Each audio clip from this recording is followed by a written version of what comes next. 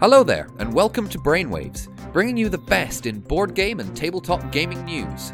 My name is Jamie Adams. And I'm Ian McAllister, and we're back from a bit of a sabbatical, and joining us this week is a man of Kent, a man who has flown to the moon, has moved on to spaceships both horrible and destructive. It is Glenn Ford from Man of Kent Games. How are you doing, Glenn? I'm doing good, thank you. Glad to be here. How's the Kickstarter going? Rolling along decently. We're just about 60% at the moment, so looking to hit the fund at a decent timing. So yeah, pretty happy with that. Excellent. Tell us a little bit about Man of Kent Games and your previous games and what you've got going on Kickstarter right now. Okay, got into this actually from working on Gaslands. The Osprey Blue Book. Got in on being lead developer on that, off of the usual sort of play testing, and then just writing more and more and more and stuff for it. From doing conventions, getting to know a few people through that route, I decided to put out a few of my own things. Last year we launched SSO on Kickstarter. That ran successfully. That's a 1 to 6 player survival horror sci-fi game. And then we've just launched Moonflight, the deck unbuilder on Kickstarter. Went up on the 18th of September, run to the 18th of October. So it's a 1 to 4 player game. It starts off as a fairly standard deck builder. And then basically when the marketplace empties, instead of the game ending, all the cards pivot through 180 degrees and unlock card trashing abilities. The game ends when one player has no discard or draw deck, and you only score what's in your hand at the end of the game. So if you build your deck elegantly and trash it efficiently, you'll catch the other person with non-scoring cards. So cool. And we've just had the hardback for Gaslands released this month, last week actually. Next big thing I guess we've got going on is next summer, A Billion Suns coming out from Osprey. Deep space fleet battle game. Ooh. Which is very, very high sci-fi, quite high concept. So start the game, you've got no set army lists, no set fleets. You've got empty tables, more than one usually, that'll have like asteroids, facilities, things like that. You can have any ship you want available in your fleet. You can have a battleship, you can have a recon ship. Everything you jump in, you pay for. And then if you can mine asteroids, destroy facilities, etc., to earn that price back, then you can win the game. So that sounds interesting. Yeah, it plays across multiple tables, so you'll have like a ship on one table that will mine an asteroid, go for a jump gate, come out on a separate table in order to then sit on an objective like a facility over on the other table. If Gaslands is the part of your 10-year-old self that wanted rules for their Hot Wheels cars, A Billion Suns is the thing where when you're a kid, the sofa was Alpha Centauri and the table was Sol, and you want to be able to go, right, I'm going from this jump to that jump and I'm going to do something and there's going to be rules and I'm going to know why it's happening and what the story is, then hopefully that'll be a thing that will interest people coming out there then. Well, thanks very much for joining us on the cast. Let's get going. These are the headlines for the week of the 30th of September 2019. Kickstarter is in the firing line. Cool Mini or Not goes back to the past. And Fantasy Flight Games looks to the future. All this and more on this brand spanking new episode of Brainwaves. It is a brand spanking new episode. Yeah, so Kickstarter has been in trouble, but this time it's not through a failed Kickstarter or fraud or any of the other things we have previously covered on this cast. Kickstarter itself as an organisation has been drawing some fire in the last few weeks as it has let go 2 employees, Taylor Moore and Clarissa Redwine, allegedly for performance-related issues. However, both of these employees were heavily involved in unionization efforts from earlier in the year, and a lot of accusations have been thrown at Kickstarter that this is the real reason that they fired both of these employees. A severance package offered to Clarissa included a non-disparagement clause, and she'd already started talking about what happened, the unionization efforts that she had been engaged with, and the Office of Professional Employees International Union, which is the union that the Kickstarter employees are trying to form, is backing her 100%. The organisers of this are currently urging people not to boycott Kickstarter. They want to sort of keep their powder dry at the moment for that.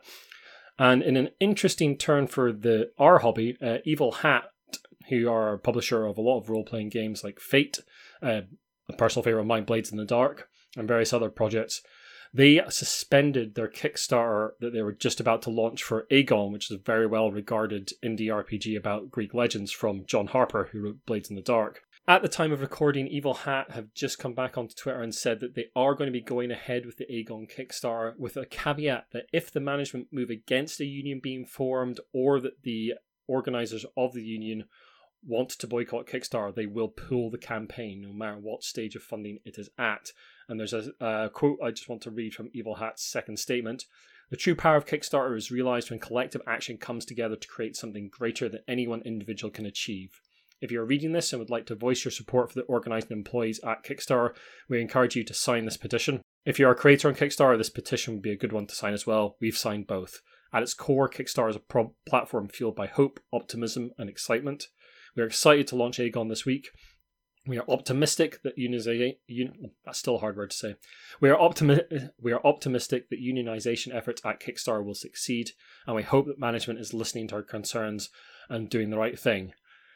Now, Kickstarter is not the only sort of tech-based company that's been having problems with unionization in the last few years. There's a good few sort of big tech companies in the States that have been having issues around unions and the formation thereof. What do you guys think about all this? I think one of the things is that in the States, they seem to have a different set of opinions to unions and unionization than we do in the UK. I mean, one of the things is I think a lot of the current hobby resurgence that we're seeing is fueled by manufacturing in China. Yeah. And you know, I think there is a certain amount of trying to judge companies and judge situations by the local standards. It's an international hobby. It's an international business. It's tough to be possibly turning against Kickstarter when, I'm not sure that their behavior is that outside of the norm for American companies. Yeah. When, people on Kickstarter are all then printing with Chinese companies who I don't know, and you don't want to generalize, but I'm imagining they've got slightly iffier sort of behaviors within their companies than Kickstarter have within theirs. So I don't know. I don't want to say it's a sort of a Western problem, but it feels a bit sort of, if they're sticking to the agreed laws and guidelines within their country, I'm not going to judge them for not doing better than the accepted guidelines in their country, so long as they're not doing worse. If it turns out there's no legal question to answer, if it turns out that, and we don't know where this is going to go yet, if it turns out they've abided by their local rules, then I think I have to say, okay, I mean, I wouldn't be happy about it if it were happening in the UK, but I feel like we have different protections for those sorts of actions. Yeah, we do, and certainly the severance package that was offered to Clarissa sounds quite dodgy in the fact that it was trying to sort of say, okay, you can't say bad things about us. They obviously knew something like this was happening. This is still a developing story at this time, and we will no doubt be coming back to this one in a future cast. Thank you, Ian. Cool Mini or Not, the company that, generally makes waves on Kickstarter when they announce a new project that's coming up, has announced they're going back to Kickstarter, but with some old games. In a post on the company's website entitled Back to the Past, Cool Mini or Not has announced they are going to be reanimating, I guess is the best word I can think of, several Kickstarters that have succeeded previously. The most notable ones being Rising Sun, Hate, and Zombicide Green Horde, to take advantage of the addition of new benefits and perks, which include things like digital art books and tailored soundtracks. Now, this is going to be only on for a short stretch of time, as Cool Mini or Not say. Our R&D team tell us it wouldn't be realistically feasible to give everyone a time machine to come back with us individually. So what we're doing is running a new campaign that will bring these items into the present, as well as give everyone an opportunity to jump back in as though they'd gone through time with us. Now, Ian, I know you've got some strong thoughts on this.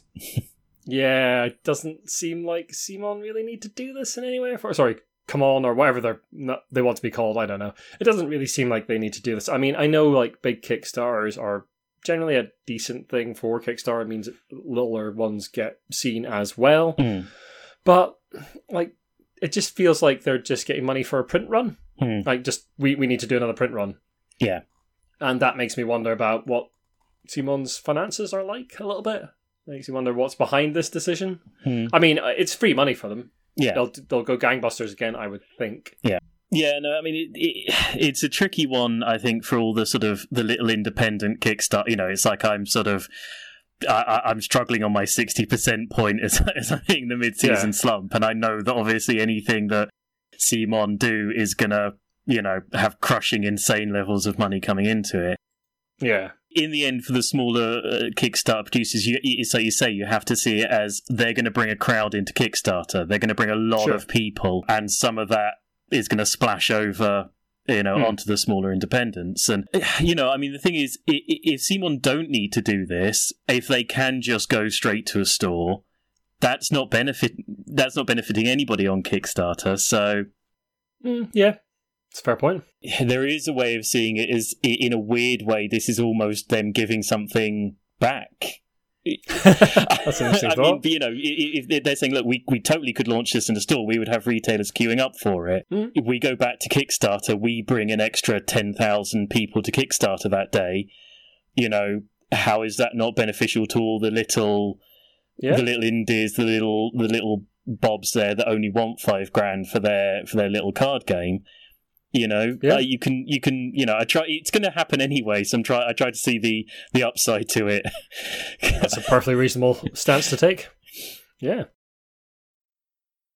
Fantasy Flight Games have presented what I think is the first of a series of interviews from some of the higher-ups behind the scenes, talking about the future aims of the company, making some statements on where they're planning on going with some of their lines. I think the seems to be the central point to it is this idea that they're not going to bring out games and then continue to put out expansion after expansion after expansion until finally the game sort of collapses under the weight of it or just runs its course. I think intending to set up lines with a beginning, a middle, and an end point, and trying to plan more of an overarching rollout of various products. I think the idea is that if you want to pick up something like Arkham Horror Living card game now, rather than looking at a £30-40 entry fee, you're looking at £200 with no understandable endpoint in sight.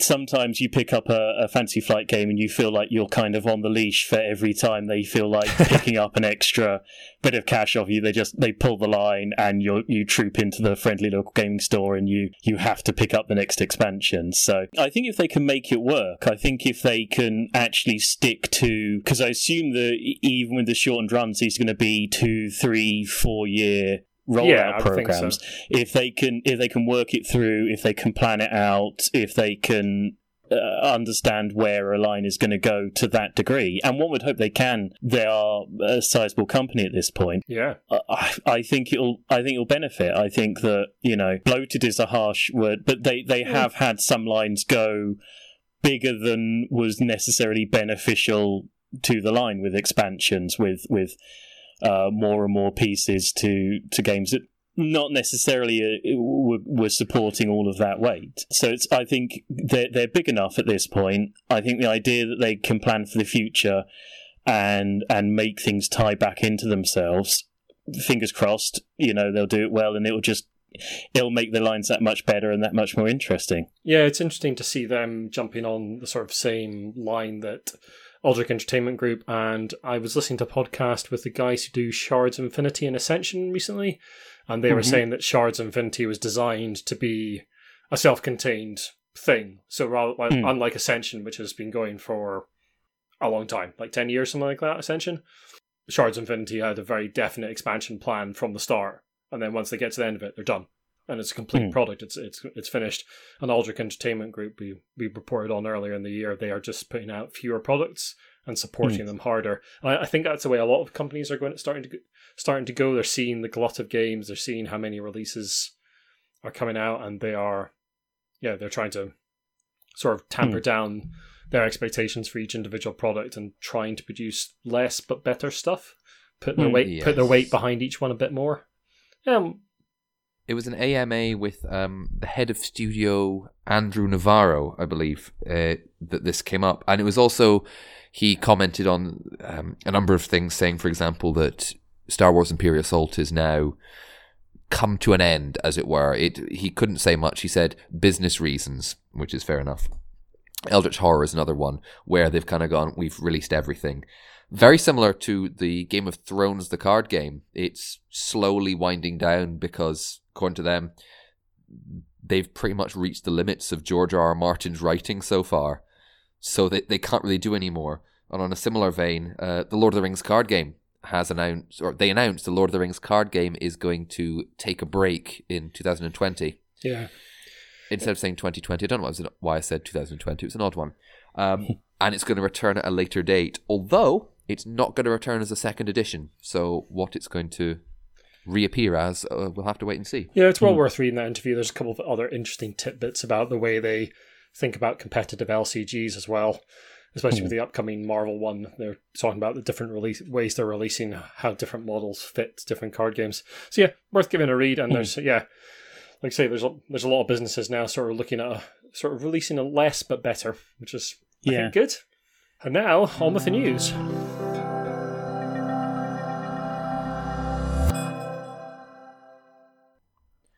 So we've got a slightly lighter story here. Not that we don't have nothing but heavy stories, but you know what I mean. There was a video posted recently to that grand video website YouTube. Trivium Games posted a video to YouTube showing the results of one of their lorries in Atlanta, Georgia, taking a corner a little too sharply, with the result that 3 pallets worth of Chessex dice, all D6s by the way, spilled out onto the interstate. 216,000 dice were spilled, and in case you're wondering, yes, somebody has run the numbers on this. The estimated total of all the dice rolled is roughly in the area of 756,000, which I think is more than enough to pass almost any save you can think of. Yeah. What's less funny, though, is the $10,000 cost of the lost dice. Well, hopefully they're not totally damaged. Maybe they can give them to gaming groups or need them or something like that. We'll see. The video shows people literally shoveling dice. That's a weird thing. Were there a bunch of gamers following the truck? I said it's a conspiracy. I honestly don't know. Yes. But apparently the final D6 that was picked up off the interstate was a natural 6, because of course it is. A story that's come across our desk just today from ICV2, a site we do recommend for checking out the latest nerdy news, especially the industry news, is that Wizards of the Coast, publishers of Dungeons & Dragons and Magic the Gathering, are pushing stores who are part of their Wizards Play Network, which is their organised play network, to become premium stores a bit more. That means they'll get more stuff, they'll get more advertising through Wizards and various sort of support from Wizards of the Coast. Now, they are offering grants to improve stores to help with this. Those grants will go towards anything from just a lick of paint on the walls to new tables, chairs, that kind of thing. The grants will fund half the cost of improvements. And one of the reasons I picked up this article was that an interesting aside from it is that they talk a little bit about how stores are monetizing RPGs especially. And of course, there's always the sort of pay to play, the sort of if you want to join this table, you need to pay a bit of money. That's fine. I've got no problem with that. But the one I did pick up on, and one that was making Jamie a little bit angry before the start of the cast, was that some stores are apparently using vending machines to give out bonuses to dice and health pools. I'll quote from the article. Other stores with successful pay-to-play programs further monetize the sessions by stocking gumball-style machines with plastic capsules containing in-game bonuses, such as a +1 to hit, a potion of healing, or a certificate giving the player a rare pet. Sometimes these machines clear $50 to $200 per day, with obviously huge profit margins because it costs effectively nothing to produce this stuff once you've got the actual machine and the gumballs. Now, if you're not familiar with the term microtransactions... Boo. Microtransactions are effectively a thing that mostly exists in computer games, where games like Fortnite, Call of Duty, games like that all have basically stores where you can go and buy in-game cosmetic and sometimes actually game improving modifications with real world money.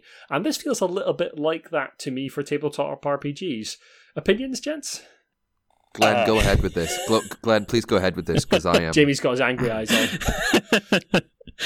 I mean, worrying would be a generous way to phrase it. As I said earlier before the recording, you mentioned this, and the first thing that popped into my head, which I said was, you know, if a store is struggling a little bit, if it's having a bad day, if the store owner sort of sidles over to a DM and says, you know, can you just up the level of that ogre? Just put a dragon in. Can you make this particular session a little bit tricky?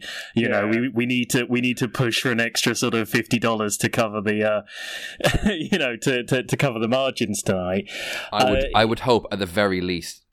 No, I would like to say this. I'd hope nobody is that bad. I absolutely hope nobody is that bad. But it would make you think, wouldn't it, when you're at the table and it's like particularly tricky and you're like, and then the vending machine's just there. It's like... You have to wonder if a certain store, you know, is popular, you have trouble getting a space in it as a DM, you know, if your sessions pay off the store a little bit better than somebody else's sessions, is that going to alter how likely you are to be offered that seat next week? It introduces a whole sort of weird meta into like who gets RPG space assigned and all sorts of things. It is a little bit disturbing. I Well, we'll keep an eye on this one, folks, and we'll report back if other stores. I've never heard of a store in the UK doing this, but yeah, who knows? It might come over here, and then we'll come back to this article maybe with a bit of a brainstorm at some point. Jamie, what you got? Quite a few podcasts ago, we brought up the situation with Space Goat Productions and their failed Kickstarter for the Evil Dead 2 board game. And it left a lot of people very unhappy, a lot of people out of pocket. Then the company folded. And actually we're able to come back to this with some good news. And that good news is backers will be getting their copies of Evil Dead 2 the board game in about April 2020, with trade copies following sometime in the summer. The shipping of it is being done for free by a company called Jasco Games. Yeah, that's the company that bought over the Evil Dead 2 stuff effectively when Space Goat collapsed. There we go. Yeah, great to see it come to a happy conclusion. Yes, it's a nice little follow-up. Yeah, no, it's a very fine thing that Jasco Games have done there. Yeah, I can't help but feel the new Kickstarter from Jasco is backed with about 1,000 and something backers, and the original Kickstarter from the first Evil Dead was 6,000 odd. Yeah, and obviously Jasco have promised to fulfill for all of those 6,000 previous backers if they ask for it. I can't help but sort of feel like, you know, if I got a Kickstarter back to like 1,500 people, and then I had to fill for 8,000 people. Yeah, you got to wonder where that money's coming from, don't you? You know, it's great that they're doing it, and it's a really beautiful thing to have stepped up and made that offer. But there's 6,000 odd copies that you don't have the money for. Hopefully, the community will pay them off with that. So. Yeah, well, they're building a great reputation. Jasco said that the response from the original backers has been excellent. So, yeah, hopefully it all works out okay. And, we'll come back to it if something goes awry, no doubt. So, Glenn, if you follow me, we'll head to the comfy chairs of RPG Corner. What's in this corner? Looks like RPG Corner.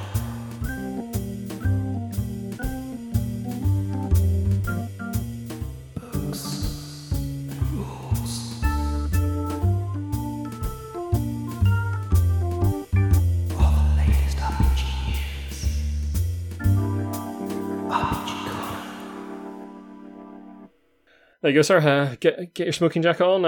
If you'd like to peruse our fine alcoholic beverages and help yourself to whatever you want. And sit down in this big chair as we tell you stories of the RPG industry. And the first one, unfortunately, is of things going sideways once more in Kickstarter. This is a Kickstarter for a game called Kamikagari.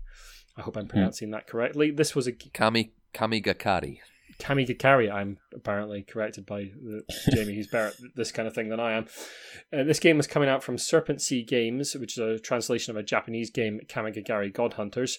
There was an update on the 12th of September from Noel Sedal, who's the translator involved in the project, who accused Amy Viras, the lead of the studio, of stealing a large amount of money from the project to basically move house. There were screen captures of Discord conversations where Amy basically admitted that there was no money left.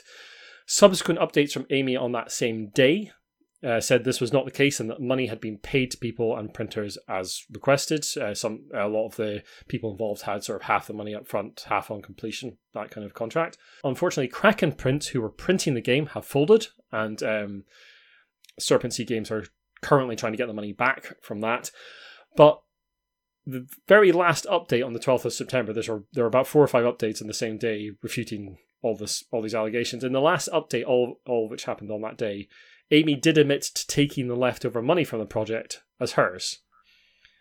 So I'm not exactly sure what to believe. But basically, this is a note to all Kickstarter campaign runners, and I'm sure Glenn will back me up on this, is that transparency is really, really important. You need to be really clear with your backers where your money's going, how it's being distributed, who's being paid what. That has got to be crystal clear, because from the comments I've seen on the Kickstarter since then, a lot of the backers are really unhappy about the obfuscation that's been going on and are just as confused as everyone else is, trying to make what they can of this mess. Yeah, no, absolutely. I think Kickstarter is about trust. It's about trust between the backers and the creator. And in the end, people are giving you money for something that you don't have at the point where they're giving you the money. You know, they're trusting that you're going to go off and you're going to, pay people and you're going to do what you're going to say you're going to do.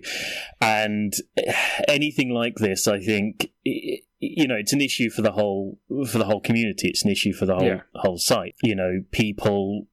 There are a group of people for whom this fulfills exactly what they think Kickstarter is. This is exactly what these are the reasons they don't go on Kickstarter. This is exactly what they think every project is. And I mean, at the moment it seems like it's reading the comments, it's a group of different people with different opinions, all talking about what is or isn't going on. And it's like you say, there's a lack of transparency, there's lack of clarity. Hopefully, it's a matter of misunderstanding rather than, willful taking of somebody else's money.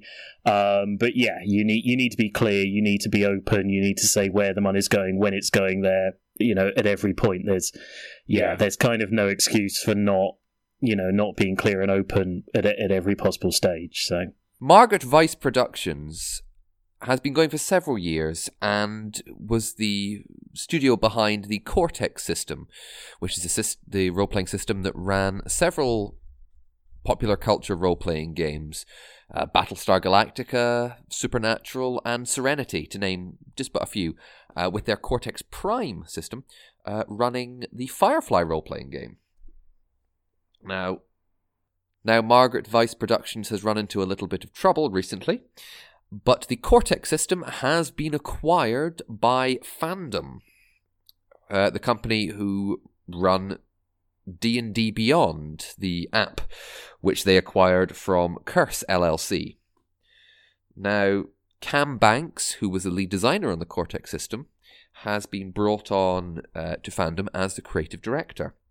And Fandom has promised to fulfill all the items that were promised to backers under the 2017 Kickstarter by Banks for the Cortex Prime Game Handbook, which I believe is some handbook to make it much more of a generic role-playing system that you can tailor to your needs if you'd like it, which does put Fandom in the print industry now, which is a little bit interesting thing, but it's good to see that the system is not dying. I mean, it's the first one I GM'd. I think it's a solid wee system. It has its faults, but everything does. Finally, or almost finally, in our RPG corner, I've got a new thing. Just in case we all run into problems now and again around the table of what sort of content we might have in our RPGs, Monte Cook has released a consent guide for GMs. So I've had a wee look at this today, and it's basically a sort of discussion about ways to tackle issues of consent regarding things like violence, sexual content, controversial topics, all sorts of things that might get people upset around the table. Because especially if we're playing one-shots at cons rather than games with our friends, we don't know the backstories of everyone around the table. And it's an interesting way to talk about those subjects. So there's things like there's a checklist for players that they can fill out before a game to hand over to the GM if they don't want to talk openly about the things that might upset them within the game. So the GMs can tailor the game to those people. It's been causing a little bit of a stooshy amongst the RPG community because, as you might expect, there's several grognards basically going, "But I don't need this. I've run my same game with my group for 20, 30 years, whatever." And that's fine. Those people don't need it. But for some people, this might be a good way for them to discuss these sort of matters around the table and tackle them as if it's their first time as being a GM. Yeah, I think it's worth checking out. It's completely free off Monte Cook Games' site. You do need to sign up to their store to get it, but it's completely free. And yeah, it seems really interesting. It seems like an interesting thing to talk about. It's the sort of thing that doesn't get talked about enough, I think, amongst the RPG community. It's good to see. I would disagree slightly. I think it's becoming talked about a lot more. Yeah. In the wake of unfortunate allegations and incidents that have surfaced over the past year or two. Yeah. That's true. I mean, we are starting to talk about it more, which I think is probably why Monte Cook decided now is the time to release something like this to sort of like maybe try and codify this stuff a little bit more in how we tackle it around the table. Because everyone tries to tackle it differently, and it's interesting to see it written down. I think it's something that can only, it can only help the community. Ultimately, the more diverse the hobby community, it's not a wildly diverse group at the moment. As three white guys sit around. Three white guys. I was just about to say it's like three white guys. Yes, diversity is very important. Yeah, but I mean this is the thing. It's easy for me to say within my gaming group, all people exactly like me, that none of us need to worry about upsetting any of the rest of us, but. I want people unlike me to be playing games with me. I want people, from outside my group to be brought into it. And, it's not my place to say that this isn't necessary because it's, just because it's not necessary for me, it's not, is not really the point. The point is to try and broaden this hobby out a teeny weeny bit away from the very, very narrow demographic that it's currently covering. I'm talking about consent. The Chuck Tingle RPG exists, and if you don't know what that is, then I'm going to let you Google that. And you probably want to do that in an incognito browser. Oh dear. And I think I've sullied RPG Corner enough, so we should maybe get out of here and finish this cast off. RPG Corner. Oh, it's the outro, and of course it's Monopoly time for everyone. We've got two, let's say, choice pieces of news today. They're very interesting, definitely. The first one is slightly lighter, and that involves a Belgian version of Monopoly, or rather a Brussels version of Monopoly, that is due to be released, but there's already been a bit of a furore over the box art. And that is, if you don't know, in Brussels, there is a little statue called I'm going to butcher the pronunciation, so my apologies to any Belgians if you are listening, the Manneken Pis, which is a statue of a small urinating boy. It is a world-famous piece of cultural history, and if you want to know the story about it, look it up online. We don't have time, I'm afraid. Not at the same time as the Chuck Tingle RPG, though. You don't want to combine those two things. Definitely not at the same time. Now, this statue, funnily enough, is naked and was to be included in a pictorial form on the front of the Brussels Monopoly set. And Hasbro looked at it and they went, a naked small boy on the front of our box? No thank you. So instead of him being naked, he's going to be draped in Brussels flag and iris motif boxer shorts. And this has apparently angered a number of Belgian gamers, including Group 24, who is the company that's releasing the game under the Hasbro license. Censorship gone mad, Jamie.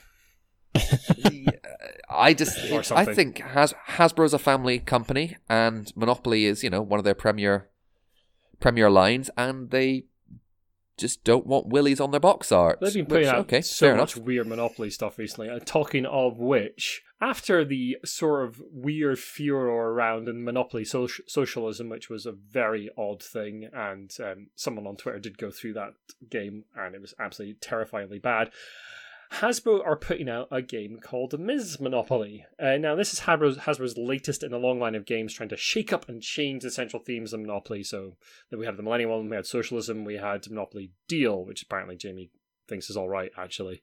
It is all right. I think you've just been reading the Monopoly news too much, mate. It's just gone to your head. No. I tell you, right, okay, I'm going to appeal to Glenn here, right? No, Glenn, you're not. I'm moving on. Monopoly is a card game. No. It's not that bad. Monster.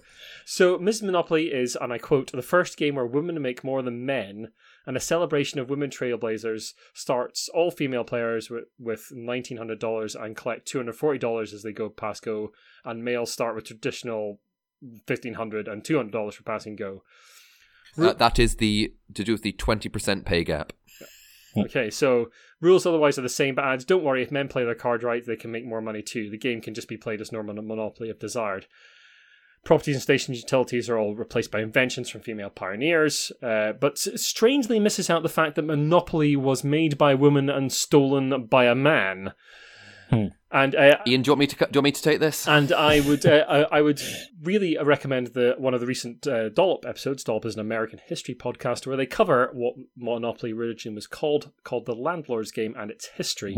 It was created by a woman called Elizabeth Maggie, and then taken and claimed by Charles Darrow, who sold the idea to Parker Brothers, who rejected Maggie's original game, and he became the first board game designer to earn over $1 million. And Maggie, meanwhile, had her patent eventually bought by Parker Brothers for $500.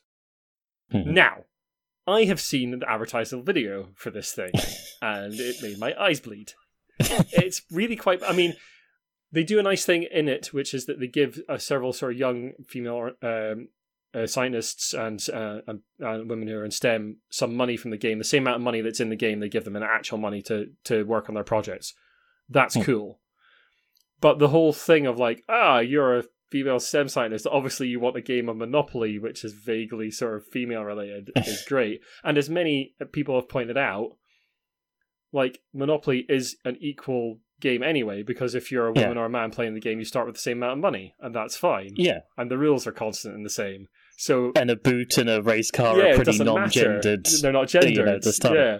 It's just, it just feels like someone at Hasbro has got a bean in their bonnet about things like socialism and feminism and things like that, and they're basically having a stab at it through releases. Listen, you say this, but it gets us talking about them, and it gets headlines, and people talk about Monopoly. You've got a very good point.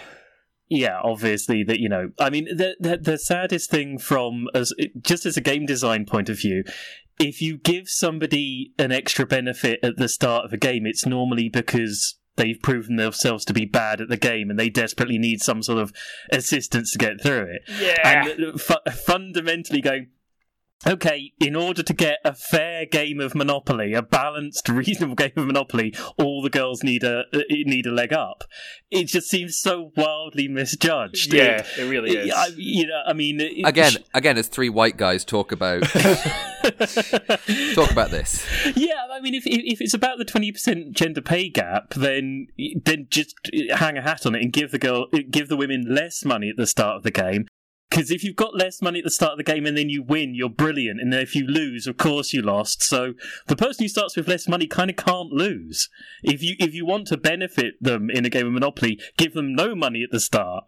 Then they can't fail because you win or of course you lost. Yeah, it's just that's a very good point. It's just a weird thing, and I think we're going to see more of this. I don't know who's got to be in their bonnet at Hasbro, but obviously somebody does. But it does make us talk about Monopoly, like Jamie said. Before we go, we would like to give a little shout out to all our patrons. Thank you so much for your support, and especially our executive producers, the Lucky Sparrow Gaming Cafe. Thank you very much, guys, for your continued patronage. By the time this cast goes out, we will have a new article up on the site talking about the history of the site and the cast, where we are at the moment and where we're hoping to go. And we'll also be talking about new funding streams that we will be engaging with. We hope you find that interesting, and you can chat to us about those things as that article comes out and as you give it a read. There might be a couple of controversial things in there with things like Amazon affiliate links and that kind of thing, but we'll be talking about that kind of stuff in the article. Glenn, thank you very much for coming on the podcast.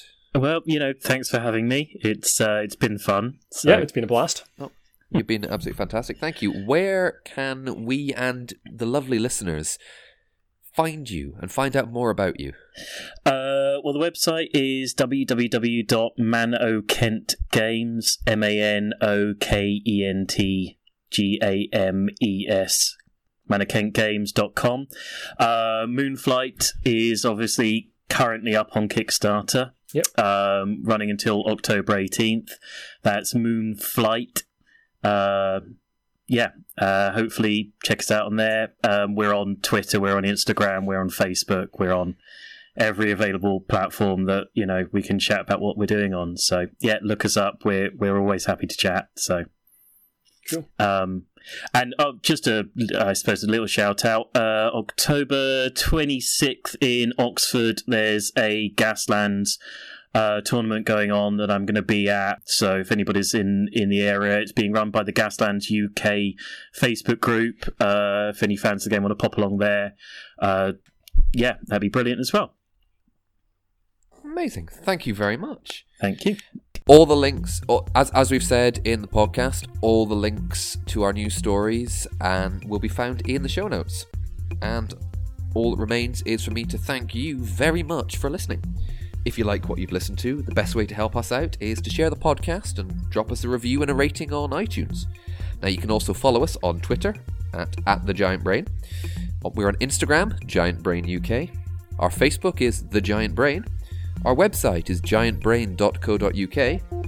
And if you'd like to contact us via email, we are at giantbrainuk@gmail.com. Again, thank you very much for listening. See you later.